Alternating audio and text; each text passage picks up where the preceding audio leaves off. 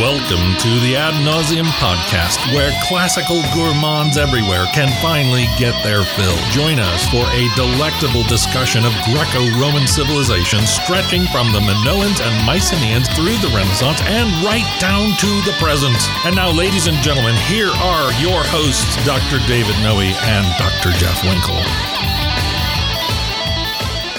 Welcome, Ad Nauseam listeners, to episode 93 of the podcast. It's a sunny, balmy summer morning in mid-August here in West Michigan. Yeah. And I am... Go ahead. No, I'm just agreeing with you. With the yeah? And I am in Vomitorium South, here deep in the bunker, with my good friend and fabulous co-host, Dr. Jeffrey T. Winkle. How are you, Jeff? I'm doing great. I'm recently back from a kind of a week away up in the beautiful north country of our home state of Michigan. Mm-hmm. And so I'm feeling relaxed and ready. Wonderful. Although, as I was just telling you before we hit the record button, is I'm definitely ready for my boys to get back to school. Okay. And I'm ready for kind of the regular rhythms of a semester. Yeah. And a little bit more contemplative time. Oh. Yeah. A little bit more time to kind of work on projects and kind of do my own thing. And but that's just around the corner, and I'm looking forward to it immensely. All right. Yeah. And are we going to return to the once per week release of podcast episodes? That's our ambition, right? That's my hope. It really depends on you, Dave. What? I find that you're kind of the one that's kind of harder to pin down. Really? Yeah, you got your hands and feet in so many different things. You're running around and you're making that scratch. Right. And you're I thought you were going to say I got my hands in so many pies. But then when you added feet, that just conjured up the well, part of the problem wrong. is that you have your feet in the pies as well. Okay. It just complicates things. So I'm ready. I'm ready for a once a week. So it's my fault is what you're saying. Basically, I'm saying that. Okay. So, but I'm hoping that we can nail down something, maybe even after we're done today. Yeah. And we can give the audience a more regular output. Right? Summer's been a little bit lax, hasn't it? It has been tough to produce the same amount of content because there's so many changes going on in our lives, you know? Seems like there's some pop song I could introduce here. Changes? Yeah, David Bowie. That's David Bowie. Yeah. I thought that was Iggy Stardust. Ziggy Stardust. Ziggy Stardust is an alter ego of the late David Bowie. The late David Bowie, yes, right? They are one and the same. Oh, same person. Same person, yes. Right. So I believe it was in the persona of Ziggy Stardust that he wrote and recorded that song. I could be wrong, but I think that's right. So we're both right. When it comes to pop culture, you're always right. There's no doubt. So let's move on to the episode today. Yeah, let's do it. Are you going to ask how I'm doing? I was just about to, but you jumped ahead. So Dave, how are you doing? Fine. So we'd like to talk today more about Virgil's Aeneid. Yes, we're going to get to, or hopefully going to close out book 4. Absolutely. Yeah. So in many cases, I think a lot of people would say this is in some ways a dramatic high point of the entire epic. So we're going to go through that. Maybe get a little bit into book 5. I think so. Yeah. I've really been enjoying kind of rereading the Aeneid. It's incredible. It's been a few years since I've been in it, but I'm seeing so much more in this. And so when you think about it from the point of view of, I'm not really teaching a class. I gotta kind of find some insights and find new ways to look at this for our audience. It just makes it for a much more interesting read. Absolutely. Yeah, I'm with you. It's the Fastigium Operis. Fastigium Opera. What, Operis. It's the high point of the work. Oh, okay. So Fastigium. Far. Fastigium. I don't know that one. Yeah, Fastigium, Apex. These are Summa. These are synonyms. Gotcha. Speaking of shout outs, we have one, and this is a nice one. This is really nice. And I think we should read the majority of it because I agree. This gentleman put a lot of work into it. So this shout out goes to Father David Pelican. And Father Pelican says, I am a Catholic priest serving at Divine Child, a parish and K-12 school in Dearborn, Michigan. Fellow Michigander. All right. He says, I am also an avid lover of the Latin language and recently spent a week at a canoculum where we spoke Latin exclusively. We have a robust Latin program in our high school, which I support in any way I can. I am able to periodically celebrate Mass in Latin for interested students as well. For any Latin Rite Catholic, the language is integral. Did I pronounce that right? I think so. Yeah. It's not integral? Integral. Integral to our ecclesiastical tradition. But it is also important to me because I have a deep appreciation for the classics. Your podcast has been a helpful way for me to pursue my love of the classics in the midst of ministry. That's really interesting. I mean, this sounds like your kind of guy. He spent a Latin speaker. A Latin speaker. Absolutely. That's great. But it made me kind of, as you were reading this, it made me wonder if there's often that disconnect that a place might have kind of a robust Latin program, but that doesn't necessarily come with kind of a deep appreciation for the classics. Well, that's true. It can be more narrow. You're right. And in fact, just before coming here, I was doing some research, some study for a future episode, Carl Richards' book on the golden era of classics in the United States. Yeah. So here's a spoiler alert, I guess. We're going to be covering that book. We covered the founders and the classics about a year ago for our July 4 episode. That's right. And then we're going to have Carl Richard on the show as a guest. Fantastic, yeah. And he was talking about this very thing, that in 19th century pedagogy, not to give away too much, but in 19th century pedagogy, there were some people who said the only point in reading Latin is mastering grammar. And then there was a reaction to that led by Basil Gildersleeve and others who said, no, you got to appreciate the people and the culture. And it was like listening to Winkle, actually, because it's right up your alley. Yeah, that sounds fantastic. You got to really learn to appreciate them as a people with real interests and desires and failings, and the language is subservient to that or supportive of that. Right. It's not an end in itself. Right. So yeah, I'm here. I think that's in some ways you're kind of almost translating what Father Pelican is saying here. Absolutely. Yeah. You want to continue with that second paragraph? Yeah. So he goes on. He says, I first discovered ad nauseam when it was just beginning. I believe it was advertised in emails from Latin Per Diem. The best free resource I know of to keep one's Latin skills fresh. So a nice little plug for you, Yeah, I didn't pay him to say that. Ad nauseam is the only podcast I have listened to every episode of. Man, this guy's That's really nice. Super fan. That's really awesome. nice. Yep.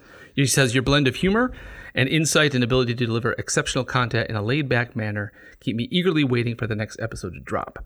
I have especially appreciated the more in-depth series on the classical works. The Aeneid episodes, which are right in the middle of right now, have been great thus far. And when the Odyssey series came out, I reread the book as I listened to those episodes. It's exactly what we hope our audience will do. That is incredibly gratifying. To think that we have, I know this is going to sound like self-praise, but to think that we have encouraged people to read the classics, that's very gratifying. Yeah.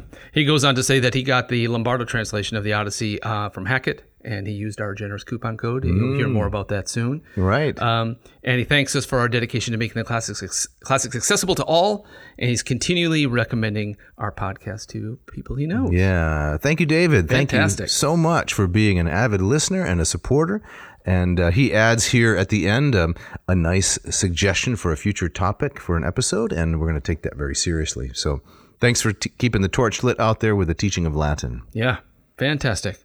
We got our opening quote here. Yes. Can I do this one? Yeah, I think you ought to. Yep. I hunted this down. I mean, this wasn't, I don't want to give the audience the impression this is, something I was casually reading. Right. But when I was rereading the section for today from Book 4, with Dido's suicide, one of the things that jumped out to me was the manner in which she kills herself. Right. She builds this funeral pyre, climbs on top, and stabs herself to death, right? And it struck me as kind of odd. And I was thinking along the lines of, how does this compare to other, particularly feminine deaths in the classical canon?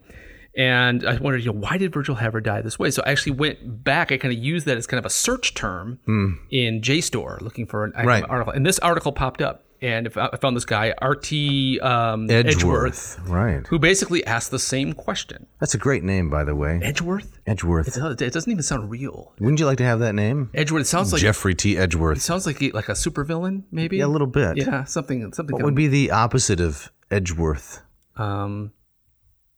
Stuck. Are you stuck? I'm stuck too.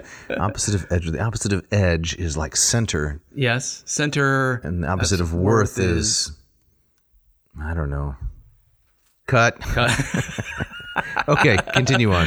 So this is the quote. This comes from an article, "The Death of Dido," from Classical Journal, way back in the mid 1970s. He writes, "Why does Dido meet death atop a funeral pyre? Critics of the Aeneid, for the most part, have failed to notice the apparent incongruity of this important detail of Dido's death scene, and accordingly have not sought an explanation for the incongruity. Death on a pyre sounds like a Agatha Christie title, right? Yes, it does. On a pyre, right? It doesn't sound like the Hardy Boys. No, it doesn't. It doesn't. No, Death on a pyre is certainly not what one would have expected for Virgil's Dido. The canonical mode of suicide for heroines in classical literature, particularly for tragic queens, is death by hanging. You have Antigone, Jocasta, Phaedra, Cleite in Apollonius Rhodes Argonautica, Amata in the Aeneid coming up. Book 12, right? Book 12, yep. Death by poison would have been an unmistakable reference to Cleopatra, But Cleopatra is not in the forefront of the poet's consciousness during the death scene. And the element of suicide is entirely absent from the figures of Ariadne and Medea, two of the principal models for Dido. So I laid the question out there. Now, I'll give you, when we get to the scene, I'll give you Edgeworth's answer to this, which I think was really interesting and something I'd never thought of before. And I'm hoping that you and I can kind of add our own thoughts as to kind of why this is the manner and location of Dido's death. Right. Yeah. Right. I do have a question here about Cleopatra. Quote, Cleopatra is not in the forefront of the poet's consciousness during the death scene. So my previous reading and research on this book 4, has been that Cleopatra is the model generally for Dido, specifically with interaction as Aeneas as Antony. So is he suggesting that Dido is a model? I'm sorry, Cleopatra is a model for Dido for most of the book, but in the death scene, Virgil adopts a different approach. This is the very beginning of the article. So my sense is that he's arguing that Cleopatra is not a model at all. I thought kind of just this next thing with that last sentence there, that just saying that Ariadne is a model for Dido, as if that's just kind of, that's known, that's factual. That kind of also struck me as kind of Medea. Yeah. Oh, I totally get the Medea, the connection, but Ariadne is. Except in terms of the character of Medea, Dido is so sympathetic. Right. Honestly, you can't imagine Dido murdering Ascanius. No. But I think in the last episode we were talking, Aeneas's kind of cold farewell speech to Dido is very much Jason speaking to Medea. Yes. So I think that aspect of it. But right, in terms of temperament, in terms of what they're capable of. Yeah, Medea doesn't kill herself. No. Medea kills her own children, right. whereas Dido doesn't seem to have any desire to harm anyone but herself. I mean, she has an initial desire to harm Aeneas, but that's a kind of passing rage. Right. It doesn't bear fruit. Right. And then Ariadne is simply the abandoned woman. Yeah, right. Abandoned by Theseus on the island. But she's picked up by Dionysus, and she's not really a figure that's kind of fleshed out in terms of fluctuating from revenge thoughts to sympathy to suicide. She's just an object of pity, nothing else. Right. There's really no heroism, I would say, in her actions and behavior, except maybe the curse. Right, she does throw a curse on Theseus's ship. Oh, that's true. As Theseus is sailing back to Athens. Right, which Dido does. She does, in a very similar way. The other figure that occurred to me was Arachne. So Arachne has a suicide by hanging, but I don't know if she is really generally considered a tragic heroine. Right. It seems like it's almost another type of story. Right. It's almost kind of she's an archetype.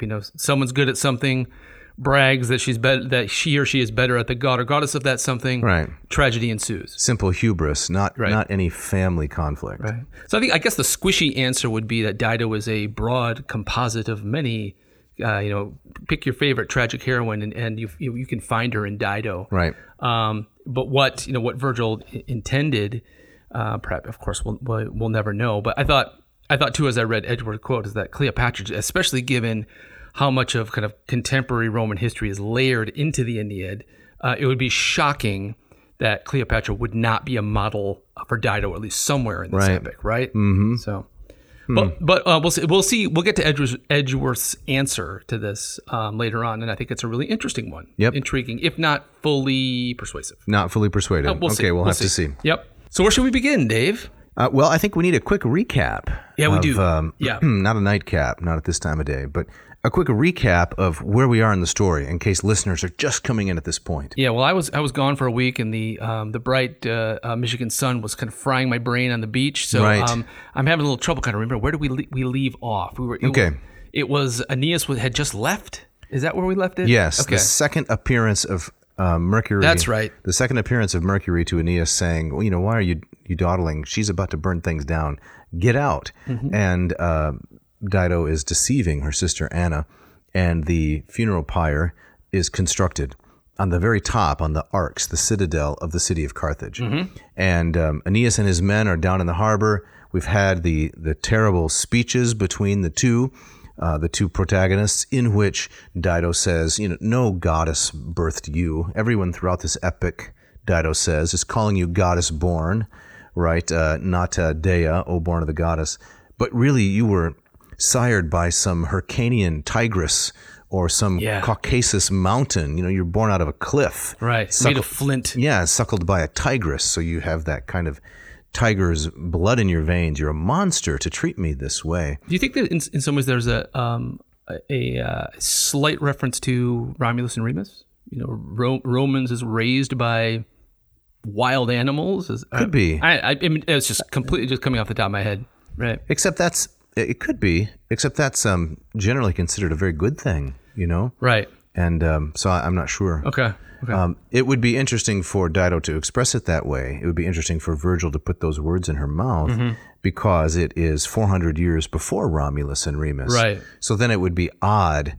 It would be almost too convenient for her to say, it's like you were sired by a wolf. Right. Right? Because he's the great ancestor of Romulus and Remus. Exactly. And Yeah. So that has some plausibility.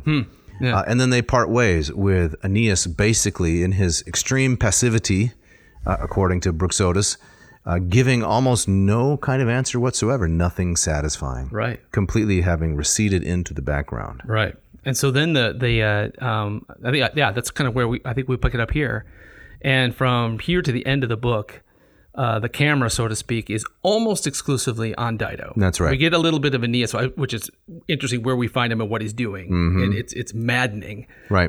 But it's almost wholly given over to Dido's fury. That's right. Yep. She tells Anna to gather up all the stuff that Aeneas left behind and to burn it in a kind of fiery purging exercise. Right. She lies to her sister saying, listen, I know this sorceress who can... cast a love spell or a hate spell, and this is part of what we need to do. And so she convinces Anna. She even says something like, I'd be the last one to resort to black magic, but what choice do I have? And Anna is the willing kind of stooge in this. And so she says, so she builds the pyre. And are you a fan of the show Friends? I think I have seen perhaps 2.5 or 3 complete episodes. Okay, so that's a no. Well, I'm definitely not a fan. Yeah. I don't have any aversion to it. Right. It's just not something I ever watched. Right. I was never a huge fan too. I always kind of found it mildly funny. But what this reminded me of, there's an episode where one of the women of the trio is going through a bad breakup and isn't able to move on. And so the other two recommend to her, what you need to do is gather up everything, all the letters, all the if you have flowers, you have gifts, we'll put them in a big charcoal bin and we'll burn them up. And so kind of you purge it. Right. And so it struck me that this kind of that notion is not I don't think it's an uncommon one. No, I think you're right. Right. You were just saying, Jeff, that you're ready for the semester to resume, to start again. Yes. Are you one of those individuals that either as a student or now as a teacher encourages students to purge their scholastic remnants, pile all of their notes and books and papers in a pile and torch them? I am not. You've never done that? Well, no, I think it just comes from I'm kind of a bit of a pack rat by nature. You are. It's difficult for me to throw things away. So I still have notebooks from my undergrad days. Really? And I keep them more for kind of the doodles I made in the margins than the actual notes. Than the content. But I recognize the value in a purge. My wife is a purger. I'm a purger. What's the opposite of a pack rat? I guess it'd be an Edgeworth. That's what I'm always doing. Yeah. I'd love to throw things away because I do not like the mental attachment, to things that might be unpleasant in some way. I'd rather only retain it in the pure distilled form in, the hallways of my mind. So you're not a very sentimental guy. I'm very sentimental. How do those things work together? I don't know. This is why I can't make sense of life. You are Edgeworth. I do save things for a long time, but then I take satisfaction in jettisoning them. Yeah. Or flotsoming them, one or the other. Yeah. And so students do this routinely. At the institution where we used to teach, yes, there was a course that you probably taught. I taught it many times. It had a number of different names. I think it was called Prelude at one point. Yeah. It may have been called... Sepol. Yeah, Topaz. It's just basically your first year seminar. Yeah, exactly. Yeah. The students would, in a kind of ritual, because apparently they didn't like this course, some of them, they would, that's an understatement, they would have a kind of bonfire of the vanities. Oh. And they'd pile these all into it. I had no idea. Yes, a huge mound and torch it. Really? And I guess it's part of this theme. I don't think that getting rid of the material actually effaces the memory. It's not possible, right? Right. You can't burn it and therefore forget what's in your mind. Right. But maybe the satisfaction is, I've done something now that I'd like to do mentally, but I can't. Yes. So I do it physically. Yes. And that's a substitute. Yes. It's vicarious. I guess so. Right. It's a way of kind of returning to zero in some sense. Like if I can't go back to square one in my mind, at least I can do it visually and physically with the things around me that I see. Right. I think that was, in some ways, that was, you talk about the bonfire of the vanities, what that refers to, of course, is Savonarola. That's correct. In Florence, right? Urging people to bring their luxuries into the piazza. To which Botticelli contributed a couple of paintings. I wake up in the middle of the night still kind of in cold sweat thinking about that. Exactly, tossing and turning. Now, I admire Botticelli's commitment to his convictions. Apparently, he was not compelled to do that. He did it out of a genuine sense of moral rectitude. That's my understanding, too. But why did he have to ruin those things? Exactly. How about a pair of socks? Exactly. They're offensive in some way. Right, exactly. That cloak that nobody else really liked anyway. Correct. Right. Toss that, Botticelli. So I think there are lots of manifestations of this kind of thing here. But I think someone burning something because of a relationship gone bad, I think that's. I read that. Common. I said I think that rings true. Very much rings true. Yep. Have you ever done that? I have not. I've been not because I hang on to things. Right. You're the back rat. Right. So I don't have like this box full of old, letters and such from postcards and such like that. But it's probably I didn't deliberately throw them away. They just kind of disappeared from one move to the next. That happens. Yeah. Right. That happens. Yeah. Hey, you want to read some Latin here? I shall. I would really enjoy that. So this is line 509. 509, Book 4.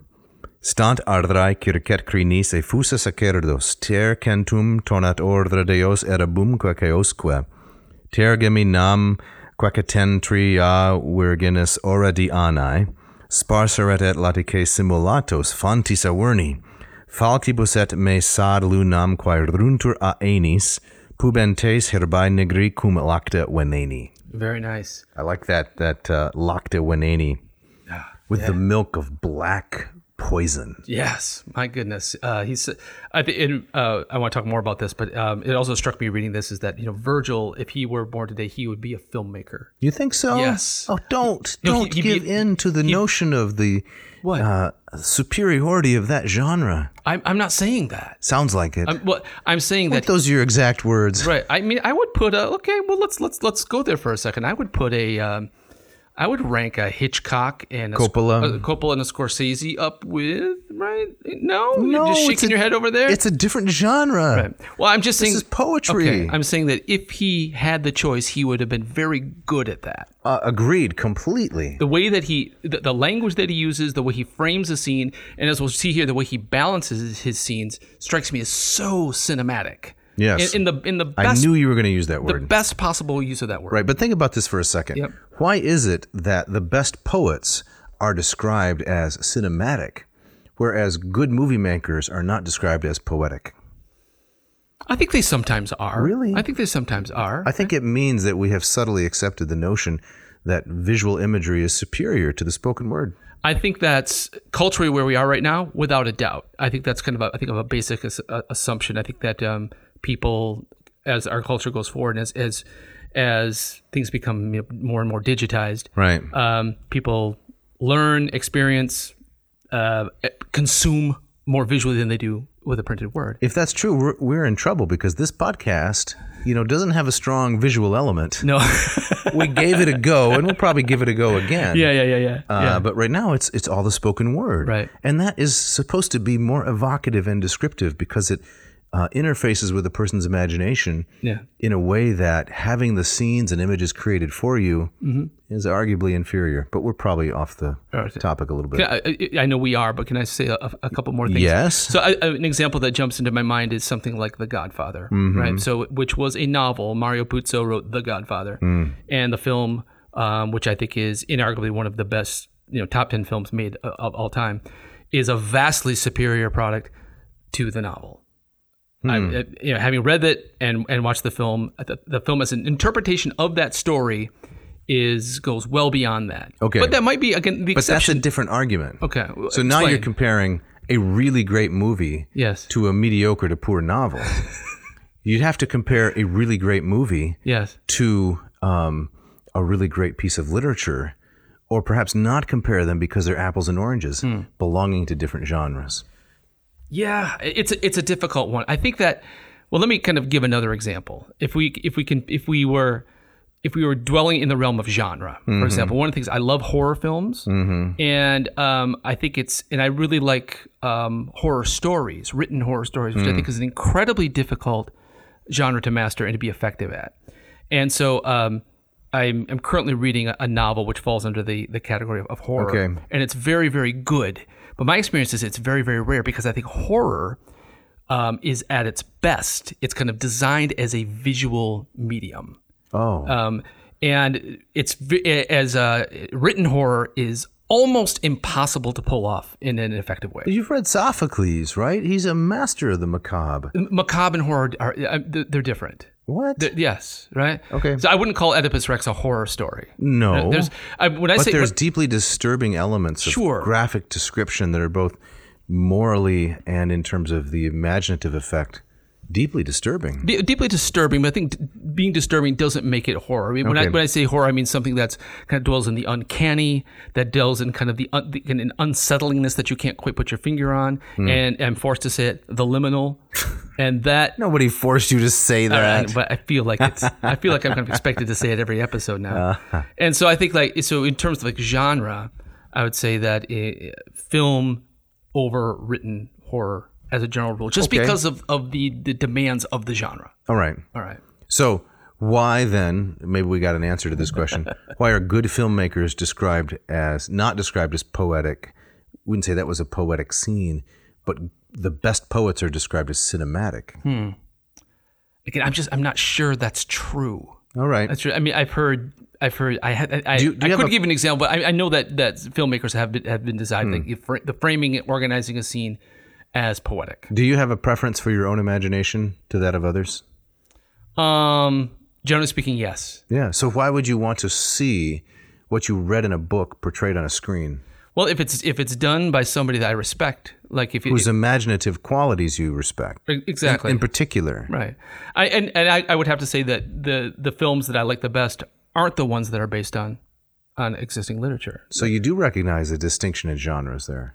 I do. So I think my favorite film of all time is Coppola's Apocalypse Now, right? Which was not a book, right? And it comes from kind of the fevered imagination of Coppola and a couple of other guys. And I find the way when I watch that film, and I've watched it 50 times, that story as a book. I mean, it's loosely based on Heart of Darkness, which is a Joseph Conrad. It's a door stopper of a novella. It's very difficult to read, but if that story were told and written, kind of as it is, with the dialogue and such, and the organization of those scenes, it would not work. It has to be told visually. Yeah. So well. My final comment doesn't have to be the final comment to this, but just my final comment is my chief complaint against the aesthetics of modernity is the ignoring of genres. The ignoring of genres. Mm-hmm. Okay, now we can't just leave that there. Poetry is poetry. Film is film. Philosophy is philosophy. I like these distinct categories, and never the twain shall meet. Never the twain shall meet. Never the twain shall meet. Right. So you don't find any. You haven't seen anything kind of philosophical in this poem that we're reading so far? Okay, you got me. There are philosophical discussions, but predominantly it's a work of imagination. Yes. And it's meant to evoke a certain kind of feeling, moral and aesthetic within me, whose goal is not to condition me to better ethical behavior or knowledge of myself. Okay. It's to give me delight in a certain way. Yes. Right. Whereas I think the genre of film, as much as I enjoy it, is largely a substitute for imagination, which is why I find it a lazy pleasure. I gotcha. Right. You know what I'm saying? And I would say that it reminds me of, when I listen to a radio station, 97.4, we play it all. Right. I hear that as a threat because 95% of all is horrible. Yeah. Right. And I think with film too, like horror, it's very, very difficult to do it very well. So I think there are on the grand scheme, very few films worth seeing. So I think we're actually in agreement there. Yeah, you're always going for agreement. You're probably right. We may be talking past each other a little bit. All right. Let me translate those lines. Can you? Yes. Let's hear what Stan has to say there. This is what Mr. Lombardo translates. There were altars around the courtyard, and the priestess shook her hair out free and chanted thunderous prayers to 300 gods, to Erebus and Chaos, to three-bodied Hecate and Diana's three faces, Virgin Huntress, Moon, and pale Proserpina. She sprinkled water as being from Avernus, and with a bronze knife harvested by moonlight, herbs selected for their milky black poison. She calls for the love charm of a newborn foal, torn from his forehead before his mother can eat it.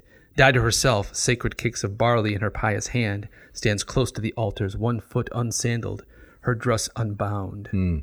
That's frightening, isn't it? It is frightening, and it strikes me as that, in some ways, her deceit to Anna about the sorceress is really only kind of a half lie, because it's basically kind of the priestess is doing kind of the black magic That's right here, correct. right? Yeah.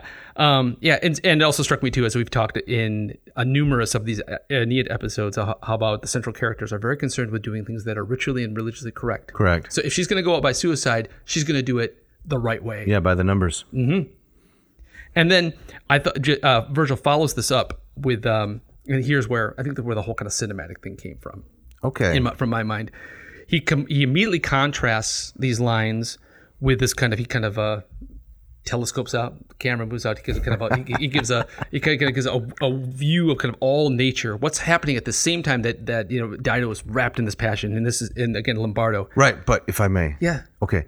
This is where Virgil's superior, because he did all of this without thinking about cameras, and there was no language or terminology for how would I portray this in a visual way. This is all his imagination suggesting to you how you ought to imagine it. That's the really interesting hookup. I agree, but also remember back when Aeneas first arrives at Carthage, one of the first things he encounters is kind of a film strip of everything that happened at Troy.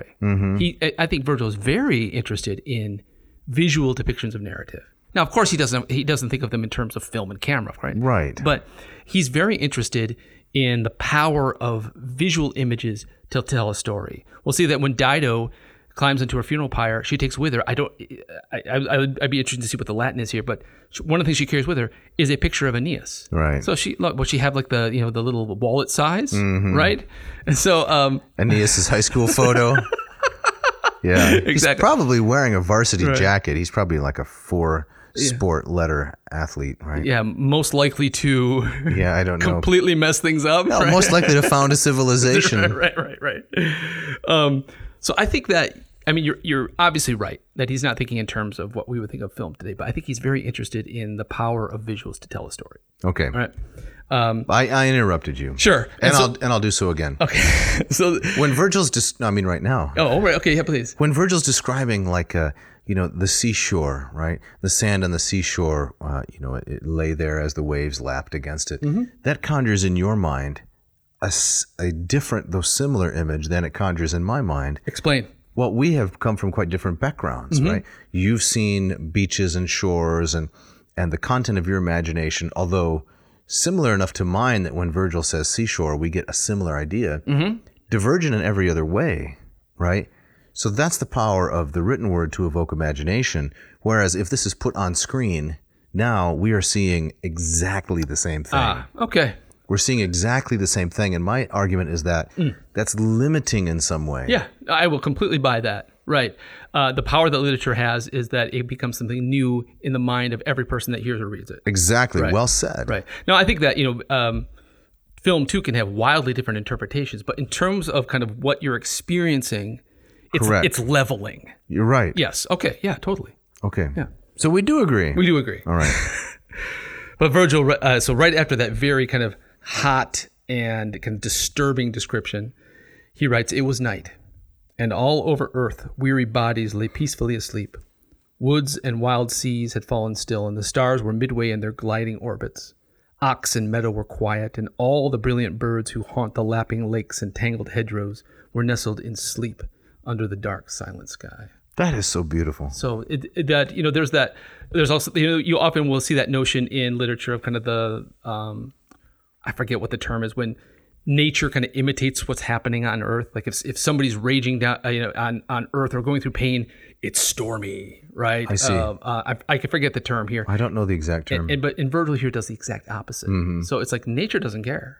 It's also intended to have an effect on us. It's a lull. Yeah. You can't maintain, I don't think, you can't maintain this kind of excited frenzy, fear, and anxiety about Dido's fate for hundreds of lines. Yes.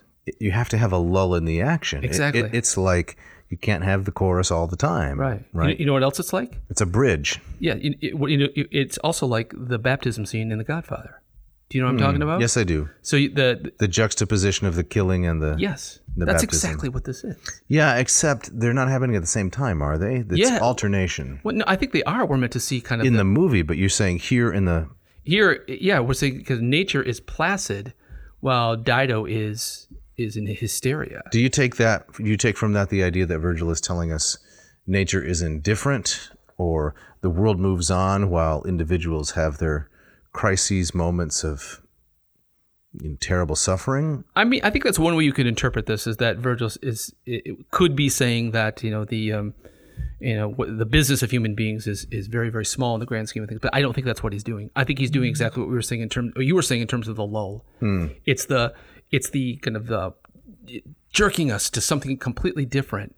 That is, he's tangling with our emotions, and he does it for that very kind of personal effect. Right. Yeah. Well, speaking of lulls, jerking people's emotions and tangling. Yeah. What are you talking about? It's time for the ads. All right.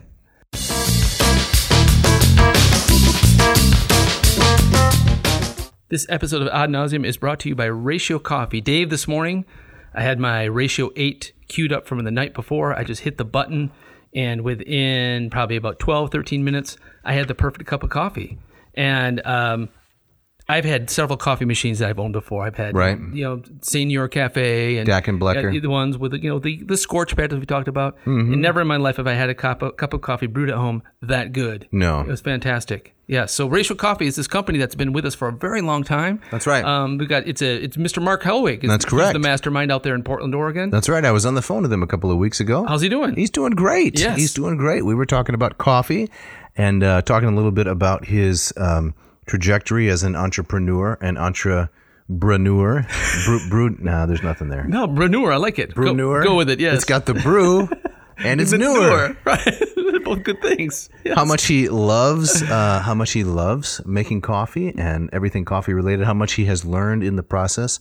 The listener probably doesn't know, but Mark spent quite a while researching high-level Italian espresso machines and other kinds of coffee makers before he designed the Ratio 8. Man. And so he is a purveyor of brilliant espresso machines, but he thought, how come the home brew coffee maker hasn't really evolved in our lifetimes? Well, now it has. He has invented this automatic pour-over machine.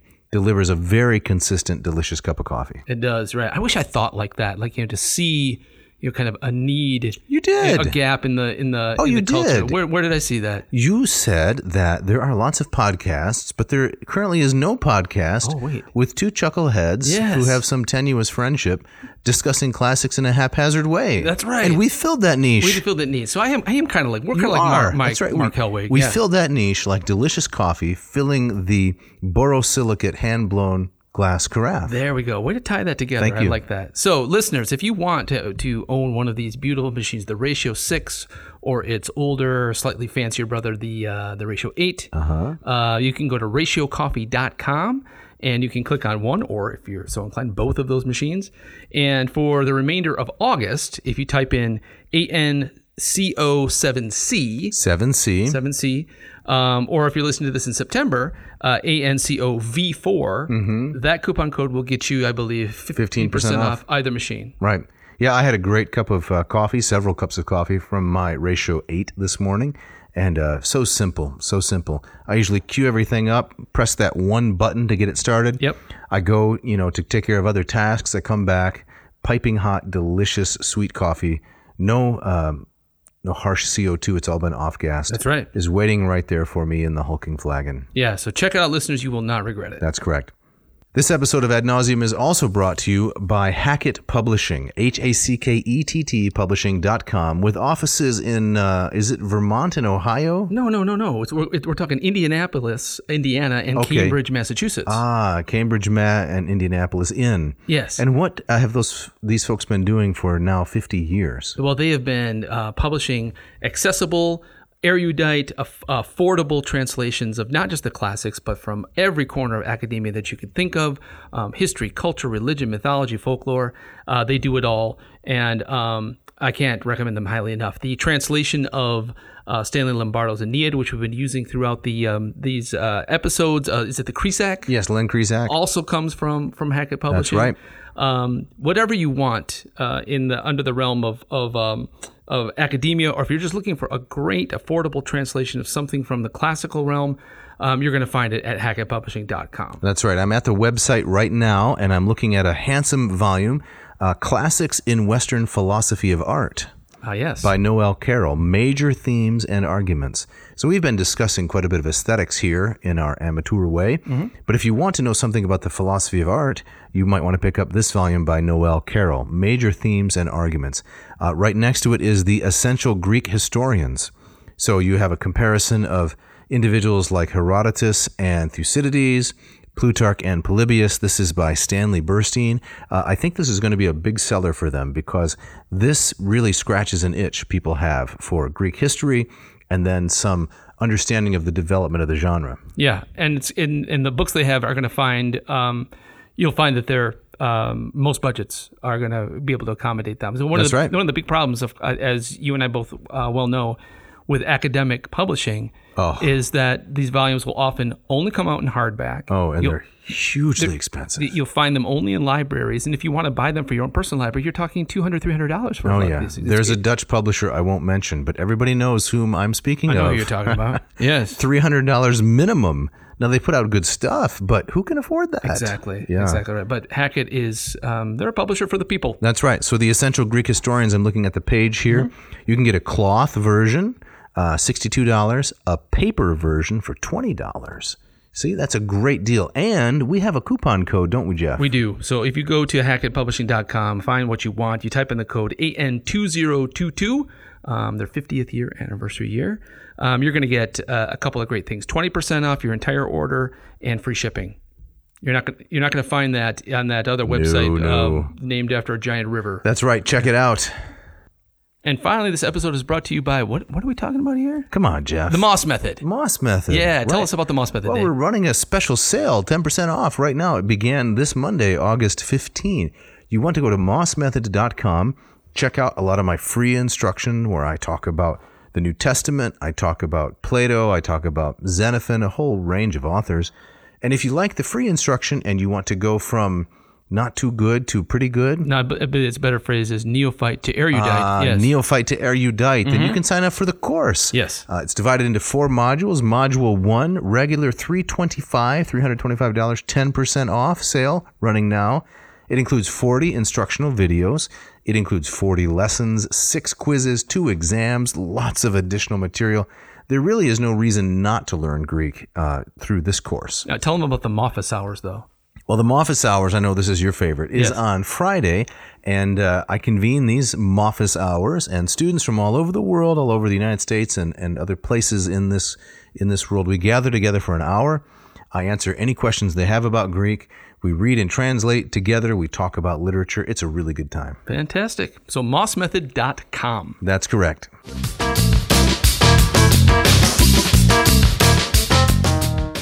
All right, Jeff, so as we get right back into it, where is Dido psychologically now in the story? She's all over the place, right? I find this one of the things that's very, I think in many ways, very realistic.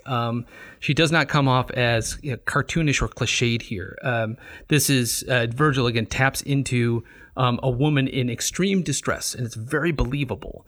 And so she has kind of this one last moment of what I like to describe as kind of Hamlet-like wavering. Hamlet. To be or not to be, right? Is this the Kenneth Branagh edition? It could be. Do you like that one? I like that one. Okay. I mean, there's also the Mel Gibson one, right? Mel Gibson played Hamlet? He did, yes, yeah. It wasn't bad. I don't remember. Right. And so she's contemplating, of course, suicide, but she's saying, should I should I do this? Should I not do this? Maybe I should, go to one of those former suitors that, made a decent offer to me. Maybe I should load up the ships and chase after the Trojans. And should in thoughts of either attacking them or saying, hey, can we come along too? Right. And so she said, but, could I ever, convince my people kind of to pack up and move again? And one of the things in this time reading through the Aeneid, one of the things I really took away from it is I always had kind of this assumption that Dido was kind of this commanding queen, and everybody kind of followed her, and we're kind of all on board. But this most recent reading shows me is that kind of her hold on things is fairly shaky, right? It seems, I think Virgil seems to suggest that a lot of the Tyrians aren't exactly on board with the whole project, right? Or maybe since she met Aeneas, the whole thing kind of ground to a halt. But when she talks about convincing them to come in the first place was almost impossible. Could I ever do it again? But of course, ultimately she falls on the choice. No, I've chosen death, and this is what I have to do to end it all. Yep. Mm-hmm. And then Mercury appears, right, to Aeneas. And again. Yes. Yeah. I referenced this. Yeah. And what is Aeneas doing while Dido is having this turmoil? He's up in the stern catching a nap. You're kidding me. Yeah, good time to kind of doze off and take a break. Completely detached from the anguish of the woman he once loved? Yes. Yeah, and completely detached from what his men are doing and what he told them to do. What do you make of this? What are we supposed to think about Aeneas doing this in this moment? I like the interpretation we referenced in previous episodes that for the sake of the storyline, Aeneas has to recede into the background. Virgil writes him out of the story temporarily. He has no agency, no drive. He's not moving along the action, not because the way he has been portrayed previously makes that impossible, right? But because Dido has to be at the front of the stage. Yeah. So Aeneas recedes. Yeah, I like that too. I mean, this episode reminded me of two episodes from Antiquity, and I'm not arguing that Virgil had either of them in mind. One he couldn't have had in mind because it happened after him. But it reminded me of Odysseus sleeping with the bag of winds. Okay. Right, and he doesn't tell his men about it, and his men say, "Oh, what's he got in there? Right. He's trying to pull one over us," and they open the bag, and that doesn't work as kind of a comparandum. Now, the other scene that it reminded me is of Jesus with the disciples in the Sea of Galilee when the storm's brewing. And they're freaking asleep out, and he's having a nap, right? That also doesn't work as a comparandum. So because I think the moral behind either of those stories, what it says about the character behind the sleeping figures in those stories, is so different than what's happening with Aeneas here. It's detachment. It's fading into the wallpaper. That's what's going on here. For Aeneas, you're saying. For Aeneas, yes, exactly. Right. So for Christ, it kind of shows kind of his command of the situation, right? He's not troubled by the storms because he commands the storms. Mm-hmm. With Odysseus, maybe you could argue that it's a detachment from his men. But he doesn't care for them. He doesn't care about them. Correct. Right. But Aeneas seems to have he's got no excuse. He's got no excuse. Right. It makes it so odd. So the argument about that he must fade. Right. I think that's the most persuasive here. Yeah. So what does Mercury say when he appears to Aeneas here in the dream? So again, he tells him, get off your duff. You got to get out of here. Dido is going crazy. And it's striking that Mercury says, go deal with that. He says, no, Dido's done. But if this gets out of hand, that fire is going to find the ships. So you better get up and get out of there. And he describes Dido famously as, and again, this is Lombardo, as a woman, as a fickle and worrisome thing. Yes. You want to distance yourself from. That's right. So varium et mutabile, something like that. Yeah. I think is the Latin. Right. And we talked about this. Again, this is getting ahead of things, but the woman that he ultimately winds up with, Lavinia. Mm-hmm. She's not a fickle and worrisome thing. She's kind of a nothing. That's right. She's kind of a cipher. Exactly. Right. She's a blank page. Yep. So finally, Aeneas takes the hint, and he leaps out of bed, cuts the cable, and they start to push their ships out of the harbor. Right? They got a paddle boat with like a swan on the prow. I like picturing that. Yeah. You ever been in a paddle boat? Yes. And, the harder you paddle, the slower you go. The slower you go. Exactly. Right. Any panicked pedaling won't get you anywhere. It's a lot of fun. Right. You see the evocative nature of the spoken word. Very, very nice. Okay. Right? Now, about 20 years ago, I had the privilege of going to Carthage You've not been there, have you? No, to ancient Carthage? No, I haven't been to Tunisia. I haven't been to Tatooine. Listen. I haven't been to, all of the places where Augustine of Hippo, hippoed. Right, exactly right. You will get there one day. Okay. But the ancient site of Carthage, its Acropolis, so to speak. The arcs in some ways that we're talking about citadel. here. If you look down just the slope, the ancient harbor of Carthage is still, you can still see the outline of it. And so when Virgil talks about Dido up on the citadel watching the fleet going out, it's picturesque. It's picturesque. And I don't know if Virgil ever went to Carthage. There's no reason to think he didn't. It was a common trip. I suppose. So, I mean, it was all, pacified Roman territory by his lifetime. The way he describes this, when I think of myself standing on the citadel and looking down, I say, oh, yeah, exactly. Sure. Yeah. But there were maps. There were plenty of persons he could have asked. Yes. Right. But I wouldn't doubt he visited. Right. Did you see Aeneas's Crocs along the shore somewhere? His Crocs that he left behind? He was in a big hurry, Exactly. There's a set of Crocs down there that people claim were Aeneas's. Right. Is he go with the camouflage Crocs, or what's the choice for Aeneas? They were glittery, as I remember. Exactly. Tyrian purple, probably. Right. With the sparkles. But Dido sees the fleet. Yep. And then she has another Volte-Face. She does. To use the German. And her thoughts turn to revenge. Right. And so again, emotionally, she's all over the map. Can I read some of this, Lombardo? Yeah, please do. Or did you want to? No, go ahead. I've dominated that part. Okay, so then Dido says, "Oh God," she said, "will he get away? Will this interloper make a mockery of us? To arms, the whole city after him. Launch the fleet, bring fire, man the oars. What am I saying? Where am I? What has come over me? Oh, Dido, only now. Do you feel your guilt? Better to have felt it when you gave away your crown. Behold the pledge, the loyalty of the man, they say, bears his ancestral gods. Bore on his shoulders his age-worn father. Could I have not torn him limb from limb and fed him to the fishes? Wow. Murdered his friends." Yeah. See, now she goes again crazy. Yes. "Minced Ascanius himself and served him up as a meal to his father." So there we have the banquet of Atreus. Exactly. The sons of Atreus and Thyestes, right? Atreus, the father of Agamemnon and Menelaus, and caught his brother Thyestes in adultery, and so killed the children of Thyestes. But not only that, served them up as right. main course, right? The battle could have gone either way, Dido says. What of it? Doomed to die, whom did I have to fear? I should have torched his camp with my own hands, annihilated father and son and the whole race, and thrown myself on top of the conflagration. Now, what do you make of this? Is this just kind of tragic hyperbole? Yes. Okay, this is not something that we're supposed to imagine. Well, if Dido had wanted to do that, she could have gotten away with that. Well, maybe she could have gotten away with it, because I do think that Aeneas and his men are very vulnerable in that position. True. But the reason that I think it's just tragic hyperbole is that Dido has thus far shown no instincts like this. Yeah. Medea, compared to Medea, by the time she gets to killing her children in Corinth, she's already dismembered so many people. Committed multiple crimes. Very good point. All along the way. She killed her own brother, Absyrtus, I think his name is. Yep. Scattered him on the waves. She killed Peleus, Jason's wicked Jason's wicked uncle, by throwing him into the boiling cauldron, chopping him up. She also killed the bronze guy, Talos, on the island of Crete. So Medea has a track record of brutality, which makes Jason's confidence in her ridiculous. Right. Of course she's going to respond that way. Dido has no prior violence on her record, right? Yeah. She fled Pygmalion and the troubles of Tyre. So I think this is ranting and raving. That's why I find her character more sympathetic. Yeah. She's not ultimately a villain. A villainess. Yeah.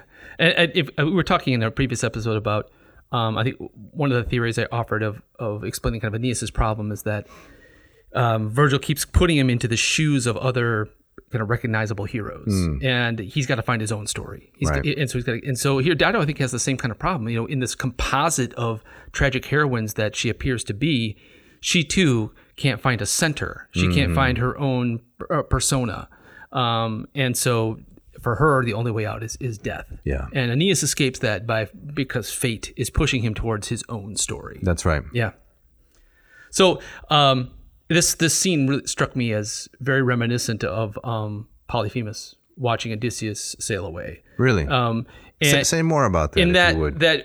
In the lines that come next, where when Dido curses, right? And so remember, Polyphemus curses Odysseus. He says, hear me, Poseidon, hear me, Father. Right. He says, what I really want is Odysseus to drown, to be destroyed, his ships to die. He says, but if that's not possible, then may he arrive home alone and having lost everything. Yeah. And that's the part of the curse that works. And so here too, Dido has a similar kind of thing. She has these, this is what I really want, but if that can't happen, then at least this. And it's a curse that I think that indeed follows Aeneas. Part of her curse. Well, I'll just read it here. Do we want to get some Latin in there first? Yeah, let's get some Latin here. Let's do that. Okay, this is from line 659. Dixit etos impressatoro moriemur in ultae, sed moriamura et sic iuat irdra sabumbras, haudriat hunc oculis ignem crudelis ab alto, dardanes et nostrae cum ferat omnia mortis. Very nicely done. Thank you. So we have here, Dido climbs atop the pyre, and she says, Dido spoke, and pressing her face into the couch, we will die unavenged, but we will die. This is how I want to pass into the dark below. The cruel Trojan will watch the fire from the sea and carry with him the omens of my death. And with these words on her lips, her companions saw her collapse onto the sword, saw the blade foaming with blood, and her hands spattered. A cry rises to the roof, and rumor dances wildly through the shaken town. The houses ring with lamentation and the wails of women. Great dirges hang in the air. It was as if Carthage itself or ancient Tyre had fallen to the enemy, and flames rolled through the houses of men and over the temples of the gods. So I think that's imagery is striking, is that what people are hearing, what they're doing, what they're seeing, it looks like not that the Trojans have fled, but that they've taken it by violence. Right. But it's in some ways it's the same kind of thing, right? Like Troy. Like Troy. Yeah, all over again. Yes. Yep. Isn't this a fairly typical female suicide? I mean, a fairly atypical female suicide? Are you going to bring Edgeworth back in here? Yeah. So if listeners will remember the opening quote, Edgeworth was saying the pyre thing is odd because most female suicides they hang themselves or they're poisoned. Right. But climbing on a pyre and certainly stabbing oneself is atypical. So Edgeworth's answer to this, it's a soldier's death. Well, I guess so. I mean, it reminded me when I read this before I even looked up Edgeworth. It kind of sounded like Lucretia, right? So it's just to fill in the audience on Lucretia. This is the wife of Collatinus at the founding of the Republic. So we're talking 510, 509 BC, and she's outraged by Tarquinius Superbus, right, the son of the tyrant, and then she takes her own life, right, by stabbing herself. Right. So that struck me as okay. Virgil wants us to connect Dido's death with someone like Lucretia. Roman women, in many, if you compare them to like Greek women, in some ways the way that they act, not always, I think it's by far the exception, but they act in a much more kind of masculine fashion when it comes down to this kind of stuff. Right. So maybe what Virgil wants to see Dido as a kind of Lucretia or a kind of, it's a Roman death. She's more stoic. She's a female version of Caesar, yes, or a female version of Cato the Younger, something like that. Exactly right. Which that strikes me as very persuasive. Edgeworth's answer is he went to Polybius, the Roman historian, and looked at episodes in the Punic Wars. Okay, and he zeroed in on the death of Hasdrubal. Hasdrubal's wife, Hasdrubal, a general and king of the brother Carthage. of Hannibal. Yes, exactly. And the way that she dies in kind of this raving, passionate fashion, and also builds her own funeral pyre and dies by stabbing, which I had never known. How come I didn't know this either? No, I never read that passage in Polybius. We're a couple of ignorami, apparently. Or if I did, I'd never made that kind of connection. Huh. The article also says that passage is there's lots of gaps. So he's kind of filling in the blanks as well. Maybe one of the reasons that with his imagination. Well, I mean, speculation. What's he filling it in with? He's reconstructing the text, and he's a little putty, a little spackle here and there. But he's taking kind of key pieces and kind of reconstructing the scene. And it's persuasive. But he says that's what Virgil would have expected his audience to think of. And I think that's very interesting. It is. Dido almost, foreshadowing the death of a Carthaginian queen hundreds of years later. Yes, a well-known Carthaginian queen. Yes. Who died as part of the conflict in some way between Rome and Carthage. Right. Adds another layer of interest. Yeah. So I found that aspect of it very, very, very persuasive. And I think and very much more specific than just saying, Dido is expressing kind of a Roman way of killing oneself. Right.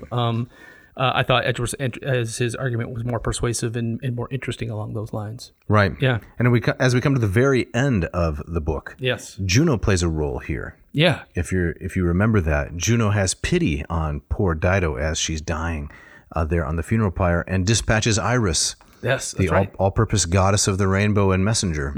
To do what exactly? Well, she comes down to kind of complete the final rite to cut. That's correct. To cut the hair. Yes, to cut a lock of hair. So if I could just read the last 4 lines of the book. We're finally going to finish it this episode, Jeff. Yes, my goodness. Line 701 through 705, and then maybe you can give us Lombardo. Yeah. De valadet supra caput astitit hunc ego diti, sacrum iusaferote quisto corpora salvo, sic aedet dextra crinem secat omnis et una, dilapsus calor atquin ventos vita recessit. And thus ends book 4. That's right. And Lombardo says? Lombardo says, with a quote here, "This offering I consecrate to this underworld and release you from your body." As soon as she had cut the lock, all the body's warmth ebbed away and Dido's life withdrew into the winds. Yeah. Which is strikingly, again, getting way ahead of things. Similar? Strikingly similar to the very last line. The end of the whole epic and the death of Turnus. Yes, right. Which I think is not accidental and is an argument that this is a finished work. That's a great point. Yep. And we'll have to spend quite a bit of time on both Virgil's Nachleben, and to use the French, and also the puzzling final scene of the death of Turnus at the end of Book 12. Yes, one of my favorites because it's so maddening, Right. And it leads you in so many different directions. Dare I say it's liminal? It is liminal. We should probably get to that maybe somewhere in 2024. Yeah, I would say. This is becoming the odd Neodym podcast. What? Not the ad nauseum, but the I got it. That's right. It. But Very it's, nice. It's totally worth it. Yep. But we're up against it, Dave. We are. Yeah, we got to get out of here. Let's do that. Right. So before we leave, we got some people to thank. Who would you like to thank? I would like to thank myself for developing this Latin program called. Oh, yeah. The LLPSI? The LLPSI. Tell us a little bit about that, would you? Right. So if you go to latinperdiem.com/LLPSI, you can sign up for my Latin course, which takes you ab initio, right from the very beginning. You can study Latin with me. We have 25 video lessons available where I'm interacting with charming live students, as well as many, many office hours recorded. So you can start out with the Lingua Latina per se illustrata, Hans Orberg's famous book, and start learning Latin today. It's inductive, it's careful, take lots of notes. It's also inexpensive. Fantastic. $199. Does that get you a cup of coffee, at your local bar stocks? Right. I don't know. I don't know, yeah. So where do they go to find that again? latinperdiem.com/LLPSI. All right. We do need to thank some people. We do. As always, Mishka. Dear Mishka, for putting this all together. Yes. Sometimes works on a compressed schedule. Man, it's amazing how she can turn that thing around. But does it with brilliance. Makes it sound good. Yep. The great music you hear throughout. Right. Scott Van Zen, just that screaming, shredding guitar. Yeah, I like that. I like it. It also makes me very envious at Yeah, the same time. melodic and bluesy. Well, he's got a course. Does he? The Scott Van Zen Guitar School. You can check that learn out. to play like that. Exactly. Yeah. It's never too late to start shredding. No, right? it isn't. Right. And Ken Tamplin. Yes. Him of the great voice and the Vocal Academy. Yeah, and the fancy shirts. Oh, man, that guy had the fashion. Sartorial. That guy has some sartorial acumen. He was born. I think that guy was born to be on stage. I think so. Yep. You betcha. And hey, if you want a shout out, if you want to try to rival the great shout out that Father Pelican got at the top of this episode, you should write to us. We want to hear from you. Yeah, like Father Pelican, swoop down over the. I can't resist. Swoop down like Father Pelican over the placid seas of the podcast and scoop up in your bill your own shout out. I was wondering when you were going to get around to the Pelican thing, did because it. I knew it was going to happen, right? I did it. So you should write. If you want to write to Dave, you can write to Dave at dave@adnauseum.com. Don't forget the V. Or Jeff at adnauseum.com. Don't forget the V. Some shout outs are now rolling in, for which we're very grateful. Fantastic. And next week, we're taking a little bit of a break. We are. From the Aeneid. What are we talking about? We're going to talk about a famous article by a famous Renaissance scholar named Charles Trinkaus. Mm-hmm. It's from a collection called The Scope of Renaissance Humanism. Okay. And we're going to look particularly at the Renaissance view of the dignity of man. Sounds fantastic. You may be surprised. Sounds a little bit heavy. No, I don't think it'll be heavy. Can we lighten it? We'll keep it light. All right. But there'll be some levity and some gravity.